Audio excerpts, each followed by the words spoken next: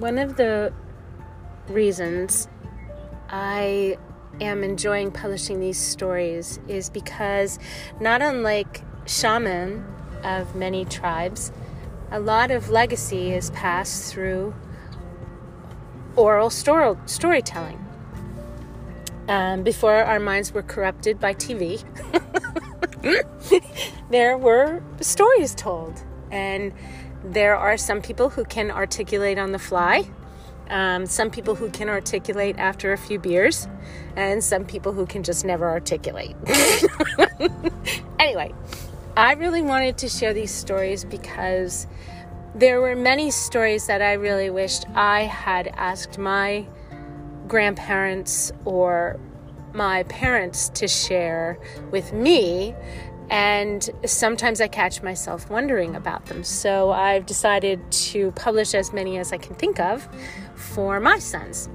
And one of the reasons for that is when I was 23 years old, my mother died very suddenly in the middle of the night, and it was after she and I had had a fight.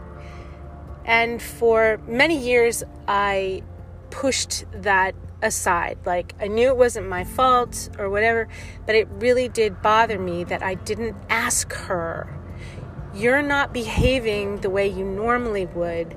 Maybe I should, fly home." And I lived in Washington, D.C. at the time, and flying back and forth to Newark was no big deal. I could have gotten home, and gotten my mother to a doctor, and maybe she would have survived that massive coronary. It didn't work out that way. What ifs are part of our lives.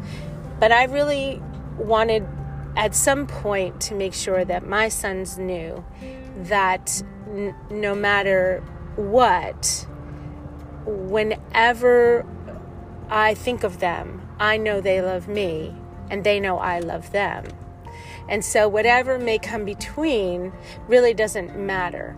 And so should I, God forbid,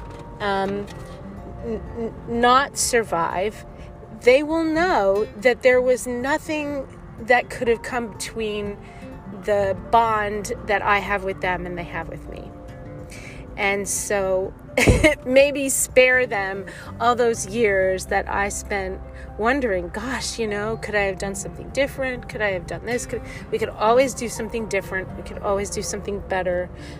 But really, the most important thing is that we remember that those who love us. They either do or they don't. It's just the way it is.